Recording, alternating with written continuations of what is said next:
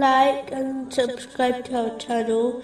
Leave your questions and feedback in the comments section. Enjoy the video. Continuing from the last podcast, which was discussing some of the wisdoms behind tests and difficulties indicated in chapter 14, verse 6. And in that was a great trial from your Lord. The next wisdom behind tests and difficulties is that it can lead to true gratitude of Allah, the Exalted, when one temporarily and even permanently loses something, such as their good health. They are more likely to appreciate its value, and therefore use the blessing and other blessings correctly, which is true gratitude. Chapter 14, verse 7. If you are grateful, I will surely increase you in favor.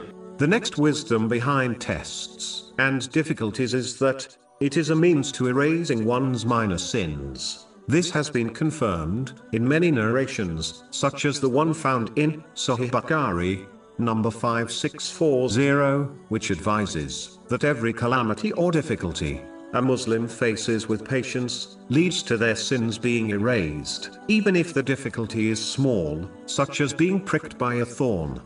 The next wisdom behind tests and difficulties is that it can inspire Muslims to ponder over those who are also facing difficulties. This can lead them to helping others, such as financial and emotional support. It is easier to appreciate someone else's difficulties when one is in the same boat as them, meaning when they are also facing difficulties. This is connected to the next wisdom behind difficulties, which is that it gives an opportunity to those Muslims who are not facing difficulties to help those who are. For example, if the poor did not exist, then how would the well-off Muslims gain countless reward through charity? The next wisdom behind tests and difficulties is that it is a means for one to receive blessings. Many occasions in one's life, they believed something is bad, only to change their mind later on. Chapter 2, verse 216.